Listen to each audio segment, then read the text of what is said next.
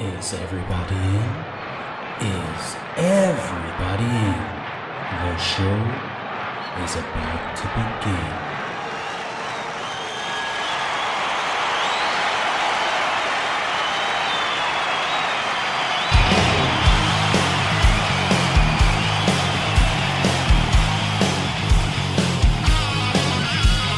Welcome to the podcast, concerts that made us, interviews and stories, tales from the bus. We love taking you back to when it all went down, the greatest live shows and that cheering crowd sound. It's concerts that made us, concertsthatmadeus.com.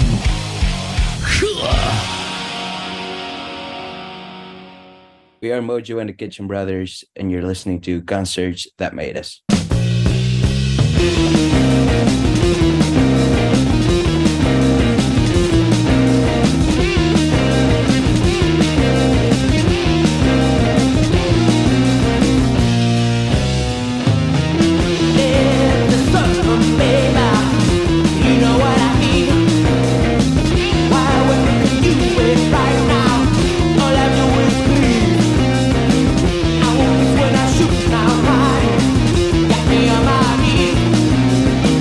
Put it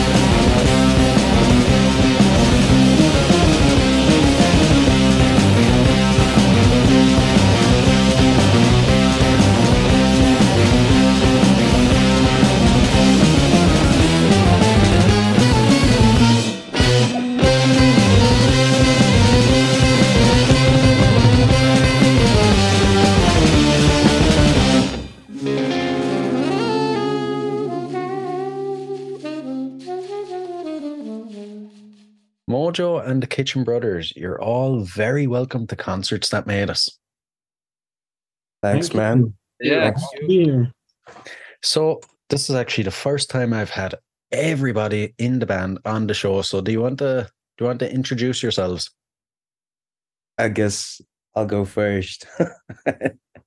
My name is Vada. I'm the drummer of the band. And I am Matthijs.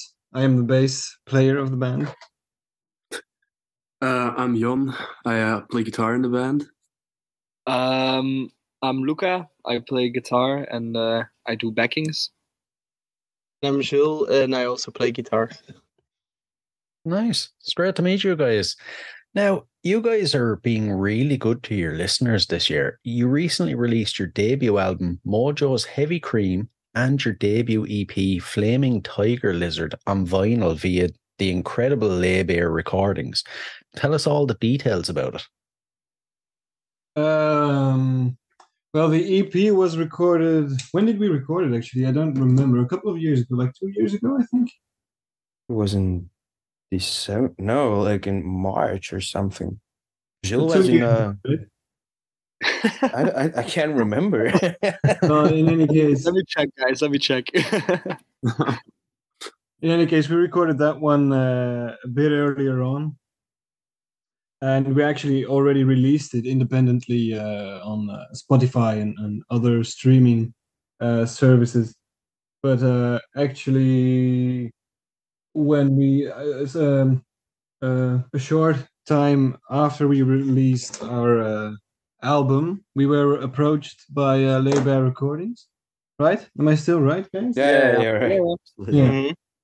And Desiree actually proposed to release both our album and our EP on vinyl. So, yeah, we were really, really surprised by that. So we couldn't really say no. I mean, it was a pretty quick decision to agree to go forward with Laybear. Yeah, it was through the Rob Martin. I don't know if you know him from Rags. Yeah. Yeah, we know him and he was a big fan of our band, so he reached out to Desiree and kind of got it working that way. So yeah, he tipped us to her. And then it all got started, I guess. Nice one. Nice one. It must be when you guys are only together a couple of years, it must be kind of head spinning to get such success and such people in the industry coming and wanting to push your music out there. Yeah, it's great. very grateful.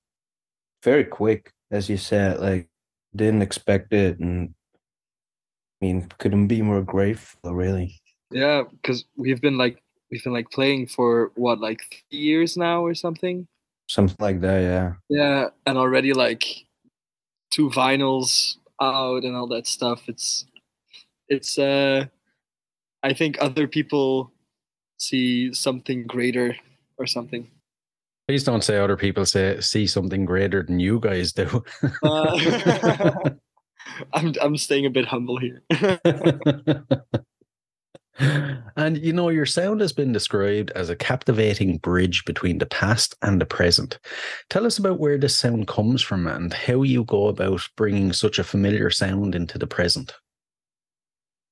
For me, it all started during COVID. I got really into like 70s underground music. So not like Black Sabbath and Led Zeppelin, but more like Jude and a lot of Brown Acid stuff from Riding Records. And I got really invested into really like finding out how to record the music back then. And yeah, like checking out music and trying to incorporate music is a real journey, and it's not that easy. Like using equipment and all that stuff. I mean, that's how I got into it. I don't know how the other guys see it. But I think that sentence about the bridge between past and present, I think I also something like that in our biographies. I think it might have indirectly come from me. But Okay. the way I see that is that we sort of used at late 60s, early 70s heavy rock bass, and then try to see where we can go from there in terms of incorporating some more modern sounds or some, more modern ideas. So in that regard, we take forms and sounds that are very familiar to people and try to infuse those sounds some more contemporary, interesting little sounds and flavors. And I think it's really catching on because our shows we always see a very diverse graphic in terms of age. I see. And, how did your approach to making music change between the EP and the album? Did it change much over that space of time? I don't really think so. Like, we've always been doing it. I mean, for the past years, we've been doing it the same way. Um, I also think like we don't have that much experience yet, like recording. So it might change for, you know, in next year. I don't know. But right now it stay the same. Yeah, I think just like it might have just changed, is just that we've gotten more in tune with each other. I mean, I guess that's logical, but when we play together, the more get in tune with each other, and so that'll just make music better. I guess, yeah. Yeah, I think sound is developing because we're starting to learn more, and not only learn more individually, but as a group as well. Now we're starting to see what our strengths, what our weaknesses are, and we're starting to be able to play into those things more and more. So very excited to see what the future brings. Yeah, exactly. Exactly. And, I'd love to get some insights into when you guys are making music. What does the process look like? Is it totally collaborative, or does one of you come up with a part and bring it to the rest? How does it work? Well, so far, it's always been like the first thing we've made is like a demo just on an acoustic guitar that I wrote. But it only comes alive when we play together. But usually it's just a demo, and then we'll figure it out during a rehearsal or something. But yeah, I mean, it's only when we play together that it becomes a full song. Really, like the demos are really simple and sound really bad, in Yeah, my opinion. you could say that they're kind of shitty. Yeah, absolutely. Okay. But But there are two main ways, right? There is the demo way, and mostly Wada writes those demos, the drummer. And then, like he said, we breathe life into it on a rehearsal. But also, what we're trying to do, especially a couple of months ago, we had this very intense writing session. It was like a week or a week, something like that. And then you start jamming, and an interesting idea can develop out of those jams. But we have discovered that way of writing music, just jamming something and then trying to make it more of a concrete song is very difficult and takes a lot more time than just going into the studio with a set demo and just trying to replicate what is already written. But I think it's a somewhat of a more interesting way to go about writing your music. But it comes with its disadvantages, of course. Mm. I think the combo is really interesting as well. Like write a demo and jam your way into it. I don't know, just yeah, you can do that as well. It's just an idea, guys. Right, right. And I love asking this question. When it comes to making new music, what part do you guys most enjoy? And then the other side of it, what part do you absolutely dread? I just love it when it starts to come together. You know, when you're listening to playbacks of it, and just you're sitting there and you're sort of in awe. You can't believe that you really just played that or wrote that. And to me, the part that I dread is just sitting around and nobody's coming up with anything. You know, we need a bridge, we need some rhythmic interesting little thing to connect this part with this. You're just blown out. You know, you have no inspiration at all. Yeah, absolutely. Yeah, I agree. Yeah. or when Matthias like proposes something and nobody was really listening. That happens sometimes. That's also not very nice. I think my favorite part, the whole writing process, is like right at the end when we play a new song for the first time. We see like the crowd's first reaction. It's always something that it doesn't really stress me out, but it excites me so much that I start stressing about it or something. I don't. But it's a really magical moment for me, and I think I'm not the only one in this. But yeah. Yeah, I get you. That'd have to be the best. And I suppose at this stage, so we'll dive into your influences a bit to give the listeners some insights into where you guys come from. So it's a bit tricky now, but if you can you remember your earliest musical memory? Oh man. I think mine is seeing the Beastie Boys at Werchter. Yeah. I think that's it, really. I think I was about years old or something like that. Yeah, I think like one of the first things that I remember was just like dancing on the kitchen floor with my brother with just like a boombox blasting piece or something. Not very relevant to this music right now, but yeah. I think mine was when I was 6. I went with my dad to see Admiral Fee in the Cultural Center in Hasselt. He's like this Belgian singer-songwriter. He had a good time in the 2000s, 2010s and stuff. And I think that moment was like, shit, it's just one guy on stage, and it really enchanted in some kind of way. And I think that's where it all started for me. Nice. And, what sparked the desire in you guys to become a musician? Can you pinpoint the exact moment? I think it was Dad is a musician. He played the piano, and he used to take me to sound check when he was playing a gig, and I just loved sitting around and watching them. Yeah, set up everything and being in the sound check. I really liked the sound check thing because the shows, they were too late, so I had to go to sleep. But I really loved them being together and yeah, hanging around in the sound check. That's what I really liked. Damn. He still really likes the sound check.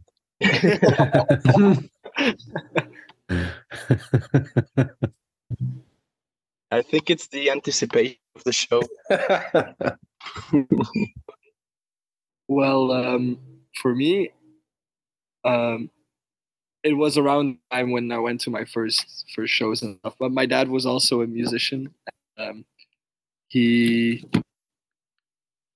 like, his parents didn't put enough like effort into his growth as a musician and all that stuff. So every mistake his parents made, he set them straight with me. So like, for example, he didn't go to like music school and all that stuff. And like the moment I could like play one note on the guitar, it was like, oh yeah, we're sending you to music school now. It's like, shit, okay, another school, hell yeah, okay, whatever.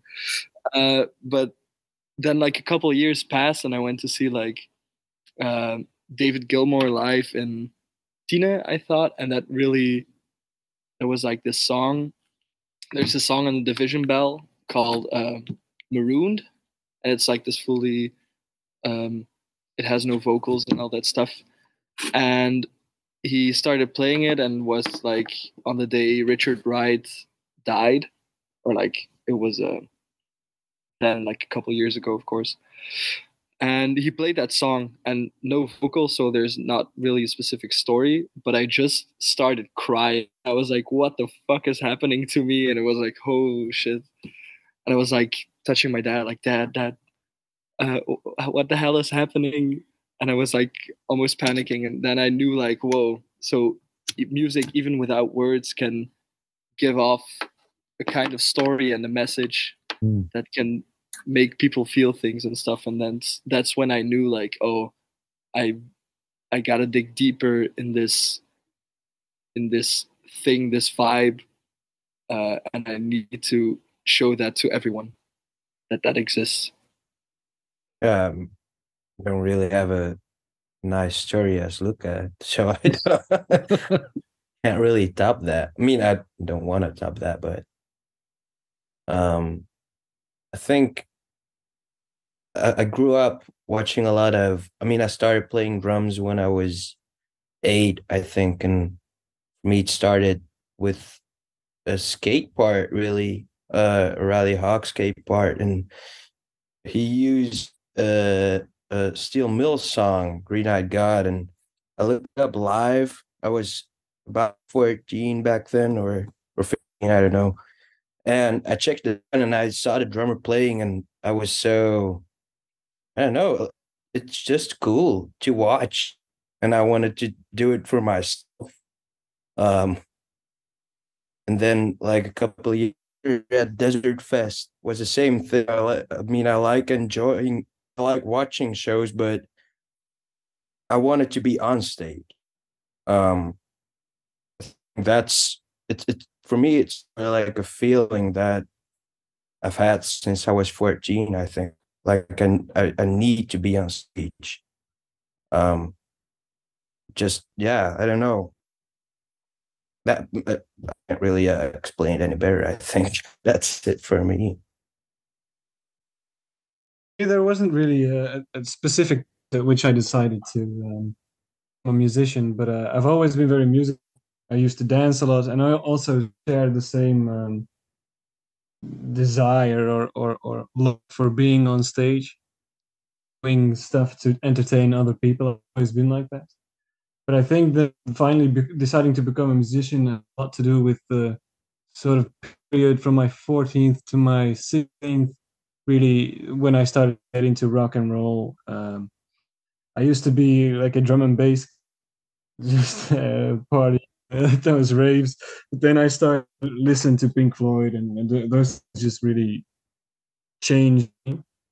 And then probably what made me decide to pick up the bass would probably have to be just seeing Les Claypool performing. It was like, you know, he made the instrument so cool, and yeah, that was it really. I think I started when I was 17 or 18. So yeah, it was quite a process. Well, for me, I think I also just like started pick up guitar at 18, but like and off. Never really got like to it that much. I just played a little bit of guitar, and then one day had to ask me to jam, so we jammed, and he didn't really hear anything I was playing, but he still asked me if I wanted to like join his band. So now I'm here. Yeah, we're still stuck with it. So since then, I kind of like picked up guitar a little bit, and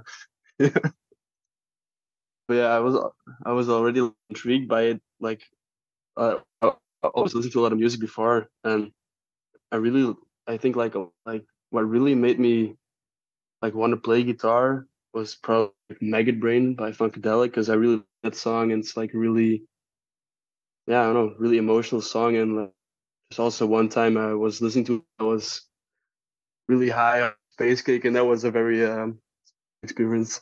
But yeah, that's about it, I think. And what is your guys' local music scene like? We might not get some insights into it over this side of the world. So can you share anything for the listeners? I feel like in Antwerp, there's a lot of, and it's new as well. There's a lot of like punk bands. Yeah, a lot of garage mainly. Yeah, like the Meltheads and that.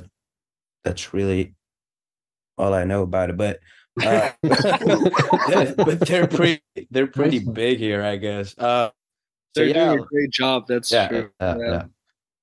So yeah, I feel like punk or garage punk is pretty alive here. But Psychedelic is also doing its its march back. You know, Yeah, or yeah, is it me? But because like here in Limburg, you're starting to like see some things and hear some stuff, and like, of course you have like what Koala Disco, Desmond Dandies, all that stuff. It's just everyone's trying to trip again on stage, you know, in the most uh, call it yeah, most regular way, I guess. I think we can definitely say the music scene in Belgium is pretty much very alive right now. yeah, Yeah, totally. I think during COVID, everybody was starting to get so um, creatively blocked. There was no output for their desires or whatever, and I think the end of COVID really sparked something. I've talked about this with people before, and that a lot of people just were sick and tired of doing nothing and seeing nothing and hearing nothing. That a lot of great bands were formed also during the years of COVID because there was nothing else to do. But now there are so many opportunities, so many cool venues, so many cool new bands, and we're all very, very, very friendly with each other. There seems to be a very good atmosphere. I'm Yeah, really enjoying this, getting to know everybody. yeah. I think Belgium's always been very lucky, like music scene wise. For a small country, there's always been a lot of good music going around. I can't really tell if like it's different than other bigger countries because I don't really know that much about them. But I feel like Belgium is like has always had a good music scene, like since definitely since the 80s or 70s, maybe even. So then, yeah, Yeah, it's true. I wrote I read like a lot of books about this actually that we're really lucky to have these little things in Belgium that really help like beginning musicians and other artists and bands and stuff. So yeah, we're really lucky to be here actually. Right, Not right. something you would hear a lot of people say regularly about Belgium. Yeah. And you know what the podcast is called Concerts That Made Us. So I have to ask, as a concert goer, what concerts do you think have made you guys? Well, for me personally, it would have to be I saw Radio Macau at Desert Fest and Tricks, I think in 2015, something like that. And that definitely, well, it changed my life, but in a really positive way. Like I wanted to do what they were doing, and I still think about it. I still think about that show, and like I tried to copy the drummer, but he moves cool, and yeah, I tried to do the same thing sometimes. I don't know. So yeah, that show really made me. Nice, nice, good one. For me, like I said, it was that David Gilmour gig in Argentina that made me cry. So, I was yeah, thinking you'd say that one, all right. yeah, like obvious, like come on. I Yeah. don't know how you guys went to like shows and like cried, but it doesn't really happen that often with me. So Mm. I find it so hard to think back on things. Sort of just creates this void in my mind when I try to think of a concert that made me. I know some recent ones that I really, really like, but like in terms of very formative concerts, I really don't know. I distinctly remember, I think it was a Bloody Beetroots concert I saw at Pukkelpop that really blew my mind, and it was in sort of that transitional period of going from drum and bass to rock and roll. But I really don't know. yeah, I would either. It's just, I mean, I've enjoyed a lot of content, and I probably cried at more than one, but I, I, re- I really wouldn't like again, well, Matthias put it more beautifully, but I just have bad memory, basically. I don't really know which one formed me, but yeah, there were just a lot of good ones. I think I did a year of work at a big venue, Sportpaleis in Belgium. It's not that really cool, but and I saw a lot of shows there, and I think not really one show, but the whole year was like I would do this as well.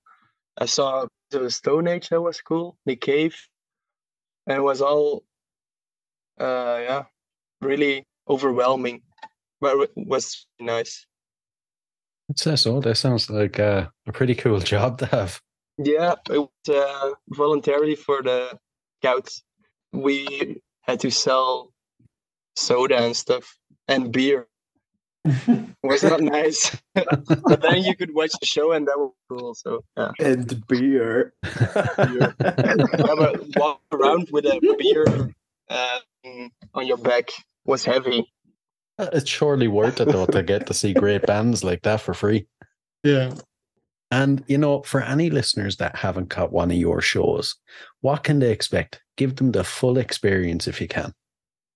We can't give them the full experience. They can't even see. But I've asked that question so many times now, and you're the first person that's actually said that. I've been expecting Really? it. So well done. Okay, so it was a trick question.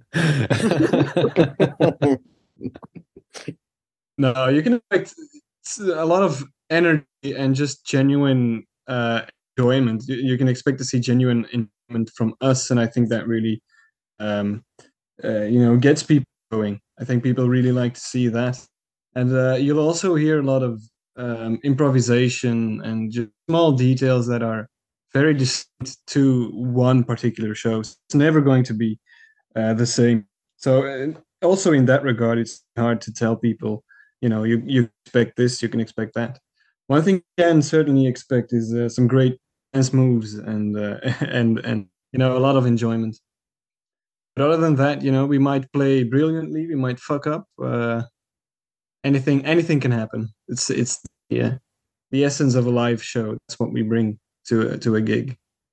Sounds good. Sounds good. And when you think back over gigs that you've played, is there one that sticks in your mind as maybe the best experience you've had?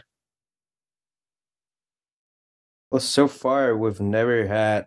I mean, after a show, usually like a couple of guys go like, "Well, that was the best show I've ever played." But we've never all had that feeling. Like I feel like whenever you guys, maybe when I play, we'll finish a show and I go like, "Man, that was the best show I've ever played," and then like the other guys go like, "Well, for me it was shit." So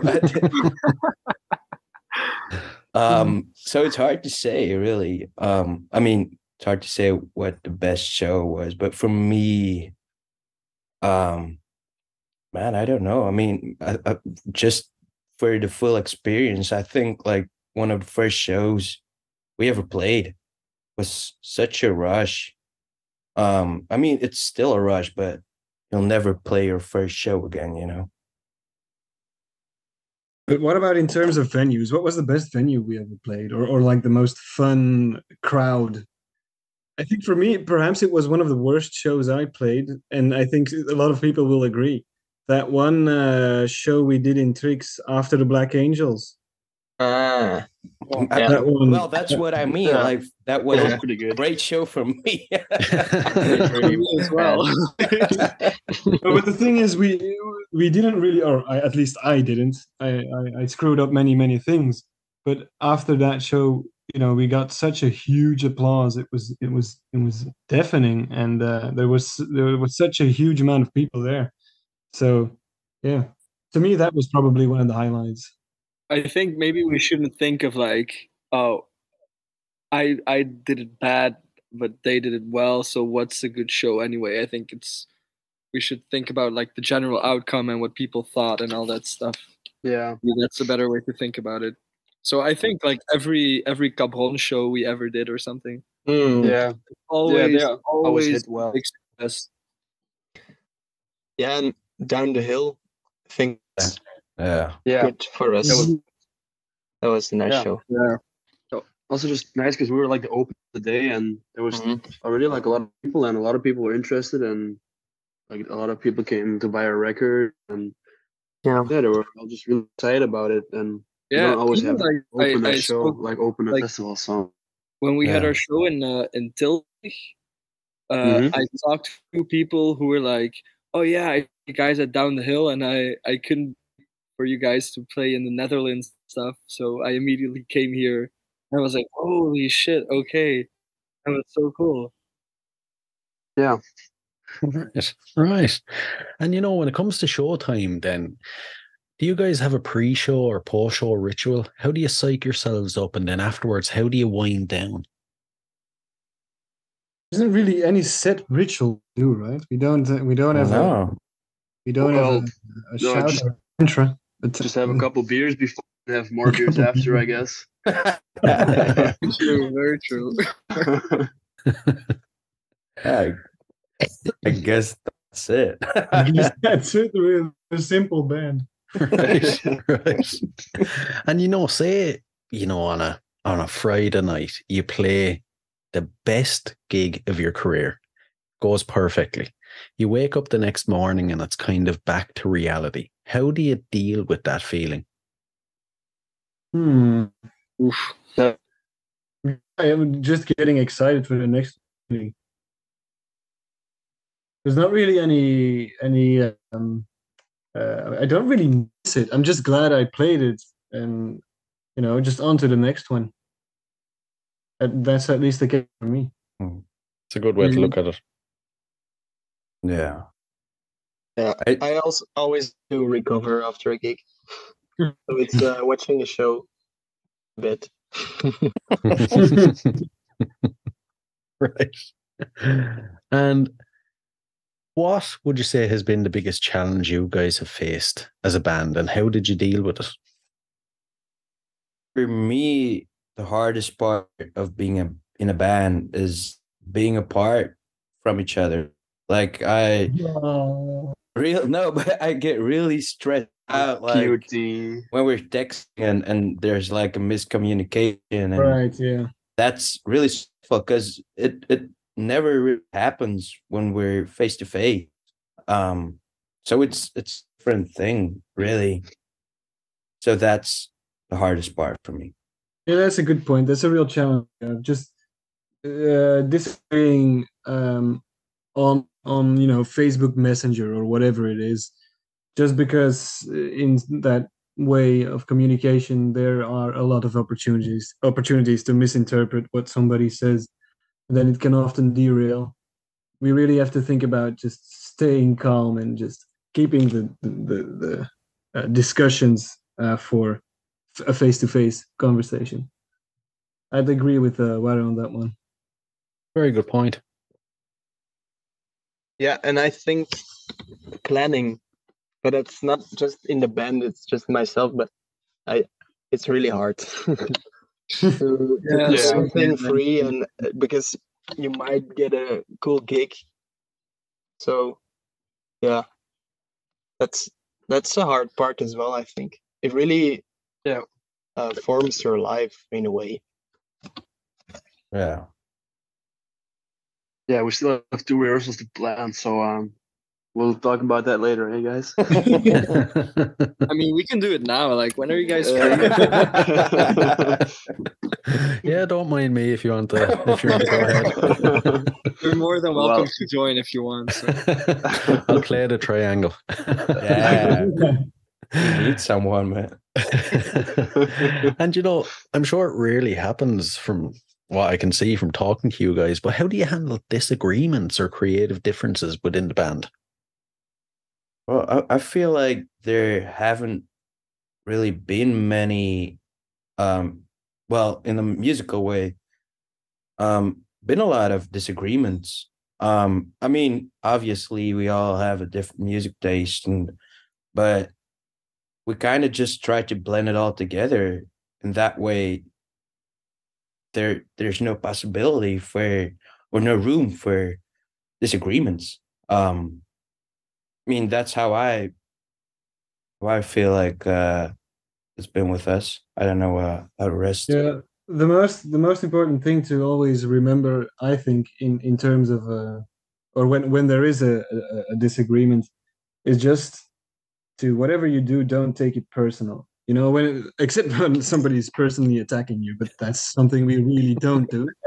But it's just important when somebody, for example, says, "Hey, this bridge here, or that chord there, or this riff here, I don't really like it. What can we change something about it?"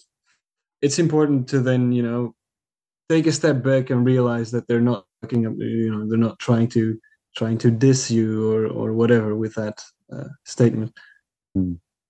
Absolutely. It's very good advice. And can you guys share how you go about building a strong fan base and how you maintain that connection with them? I feel like so far we've been very lucky to be able to play shows in Antwerp, like Cabron is I feel like it's really important for us, or has been very important to us, because like it's always a really packed venue. Doesn't really matter what band comes there. Like it's just a tight knit community. And we've had the luck of playing there, and the people seem to like, and I guess, I mean, at least all of them stayed. Um, and yeah, we see them very often. So yeah, we got very lucky with I think location, and just the people are great here. Yeah, I think we're very lucky, but mostly with people like for example, Rob Martin and who else? Who else is there? A lot of people that are somewhat established in the music scene that really believe in us and help. Well, for example, Jean-Claude. Yeah. Yeah. These are the people that have somewhat of a name in the music industry, definitely in Belgium, and they believe in us, and that's how they talk. When they talk to people, they mention us, and I think it's also a Yeah. big part of our the creation of our fan base, and also just being upfront, being friendly, always talking to people, being humble. Yeah. Big shout out to Jan Vigria and the Guru, of course. Yes, sir. And to Rob Martin and Regs, definitely. Yeah. And Joe. And Joe. And and definitely Desiree, because Oh it yeah, was really totally, important totally. to us. But like, yeah, we got to her through Rob, I guess. So like, our network really helped us, like, grow as a band, and hopefully also just like makes us like yeah, just I don't know, keep our momentum going, I guess. Mhm. Keep you And inspired we and also motivated. and also just a lot of friends and family that also support us. And really, I mean, because like when you ask the question, it's like, yeah, we just like have a lot of friends and family that always support us, but like probably grown to be a bit more than just friends and family at this point. So Nice, right. And this one was interesting now. How would you guys like to evolve as a band? What would it be like, say, in 5 years' time? Oh man, I really try my best to not overthink. I mean, overthink. I would just I feel like we always just go with the flow. Like we never really think too hard about anything. Um, so I don't really see that changing. I mean, at least I know I'm not changing that way. Um, but for sure, like I want to evolve to playing bigger stages, all that stuff. But I mean, that's kind of obvious, I think. Yeah, just go bigger, go international. Yeah, but I'd Uh, also I'd also like to get a lot better. yeah, Down the hill, I saw Canaan play. I don't know if you know the band that what's it, a Norwegian band, I think. yeah, Norwegian, yeah. Canaan, or however you would pronounce it. they just blew us away. So I would very much be able to play a show like they do, and just to shred like an hour long, just with the most incredible music. And that's one thing I would like to change. I think we're really, really good, but we get so much better. So that's one thing I would like to see evolve. Nice, good one. And before we dive into the last couple of questions, then, future plans that are set in stone, anything on the horizon you want to tell us about? I mean, now I'm really looking forward to. We just participated in a competition called Soundtrack. It's just like a big battle of the bands kind of thing. But we actually made it to the final round. And in December, I think we're playing a show in Trick, and that's I'm really excited about that one. Yeah. And the upcoming albums, and we're also looking forward to those. Yeah. Because we got a lot of material, and we only have to refine it, and then we'll be coming along with new albums very, very, very, very soon. It's good to hear. Or relatively soon, I'll say. It's very good to hear. And I suppose for anyone that's interested from listening to this interview, where's the best place to get the vinyl? For now, we don't have an online shop of our own. So, if you come to a concert, we always got some vinyl with us. But if you're listening to this from, a place that is not or not the Netherlands, you'd best go over it on the site of Laybear Recordings. I don't know exactly what it is. I think it's just laybearrecords.com. Yeah. You'll definitely be able to find it there. Brilliant. Right, we'll dive into the last couple of questions. These are a couple of random, odd music questions, but I'm intrigued to see your answers. So, if you could see any performer from history in concert for one night only, who would it be? Oh, Frank Zappa. I like the quickness in your response. That was quick. That's easy question for me. Zappa and the Mothers, just get my freak on. Yeah, baby. Good one. For me, probably Jimi Hendrix. I know. I really want to see him go at his guitar like crazy, I think. Like when you see his live shows, he's just having sex guitar, basically. Yeah, you'd like to see that. Yeah, on his head do that. I would. I'll take my camera. Dirty boy. Dude, honestly, I have no idea. Right. However, I would actually just love to see us live, but of course I can't. But whoa, damn, that's a bit meta, yeah. But at least we're not dead, and that's cool. That's one I've never had before. I'd like to see myself live. I just wonder how it is. It's not it's really disappointing. No. No. I think I would love to see Mats seeing Frank Zappa. That would be really cool. Yeah. Yeah, I think I'd probably cry. Yeah. Good ones. I would love to see Buddy Miles. I just got into him recently and I've been blown away since. But unfortunately, I'll have to travel back in time for that one. This is where the odd part comes in. So if you had to spend 24 hours locked in a room with any musician from history, who would it be? Definitely not Gigi Allen. No, you don't want that. No. I don't think I want Frank Zappa either, because I think it would just drive me nuts after a while. I think Morrison would be very interesting. Yeah, to say the least. Yeah. Be a bit dangerous. Yeah. I mean, exactly. Yeah. A really fun question, but it's a hard to answer because musicians are very often sort of weird. Yeah. It's a lot of fun to spend like 4 or 5 hours with them, but to be locked inside a room with them. Yeah. However, I would love to like spend 24 hours with like Bruno or something. Just say crazy stuff and make music around it or something, and just do something weird.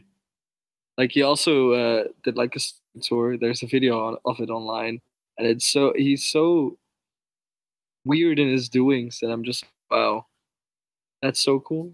He's really cool. I love him. Well, I'll have to agree with Matthias. Musicians are crazy. I don't know. They're so, I mean, very often they're very unpredictable. I feel like so. I would be scared. I don't know. I'm trying to think of a normal one. I think probably Leland Sklar would be a very Yeah. have a couple of cups of coffee. Right. I don't know. Here's an interesting spin on that same question then. I just thought of, if you guys were locked inside a room and had to get out, which one of you guys would be the best to get out and which one would be the worst to get out? Jules would probably get out of there really. Yeah. He's very agile and determined, I think. Yeah. I think with Yeah, the but rest I'm not of that handy. So I don't know. I think I would trip and with the rest of us, it's more like, oh fuck, we have to fight that person or something. I think we would work together. No, We will I'd all probably make it chew out. through your legs before I work together. No, I think Jill would make it out first. Okay. Don't really know why, but I don't know. I don't know if he would want to make it out. I think he would want to start a new life in that room. With you guys, yeah, for Yeah. sure. Right. Maybe he'll be the guy who's locking you all in the room, not letting you out. Probably, Oh. yeah. And the final question, so what song would appear on the soundtrack to your life? Oh, I'm opening my playlist right now. That's a good question. Let me think of this one. Bobby Brown Goes Down. No, that's a very bad one. You don't want the things that are said in that to be associated with your life. No. Fair. I don't know, perhaps like one of those very nice Nino Rota film soundtracks from the Italian art cinema, like those fun little circus things, but with a tinge of the dramatic. Right. I think I would the Wallace and Gromit soundtrack. Oh hell yeah! Thinking outside the box now. For me, to be Ventura Highway, America. And that's a beautiful song. Good one. Good one. Fair. Wow, dude, I have no idea, man. My brain is so. Every time someone asks me like a music question, my brain just shuts off because it's full of information. It's just like everything is cool, you know, like yeah. So I say everything and nothing. Right. Okay. Another answer I haven't had before. We'll go with it. We're a very special bunch, you know. Oh shit. Soundtrack of my life. Oh. What did the others pick? Everything and nothing. Oh, okay, that's a good one. Pretty decent, if I say so myself. I won't look too far. I'll be Staying Alive by the Bee Gees. Oh yeah. Yeah. Right. Good one. Excellent choice. Yeah, I agree. Nothing too deep. Listen, guys, it's been an absolute blast now. I've really enjoyed chatting with you over the last hour and getting some insights into your career. Thanks a million. Well, thanks for having Thanks me. to you. Thanks to you. Thank you. Thanks, man.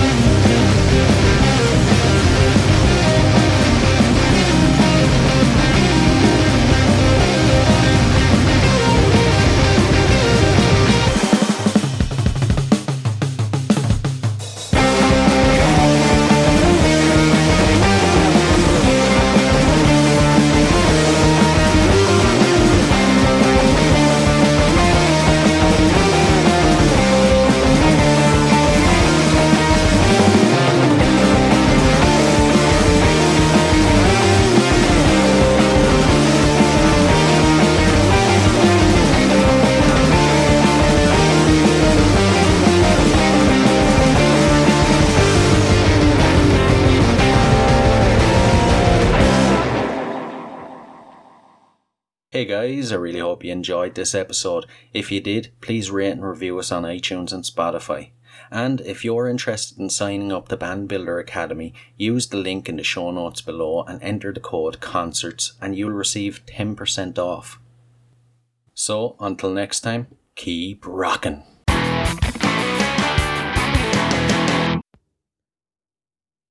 Hey, what are you guys still doing here? The show's over. It's over. You can go home. Go on. We'll see you next time. We'll be here. Bye.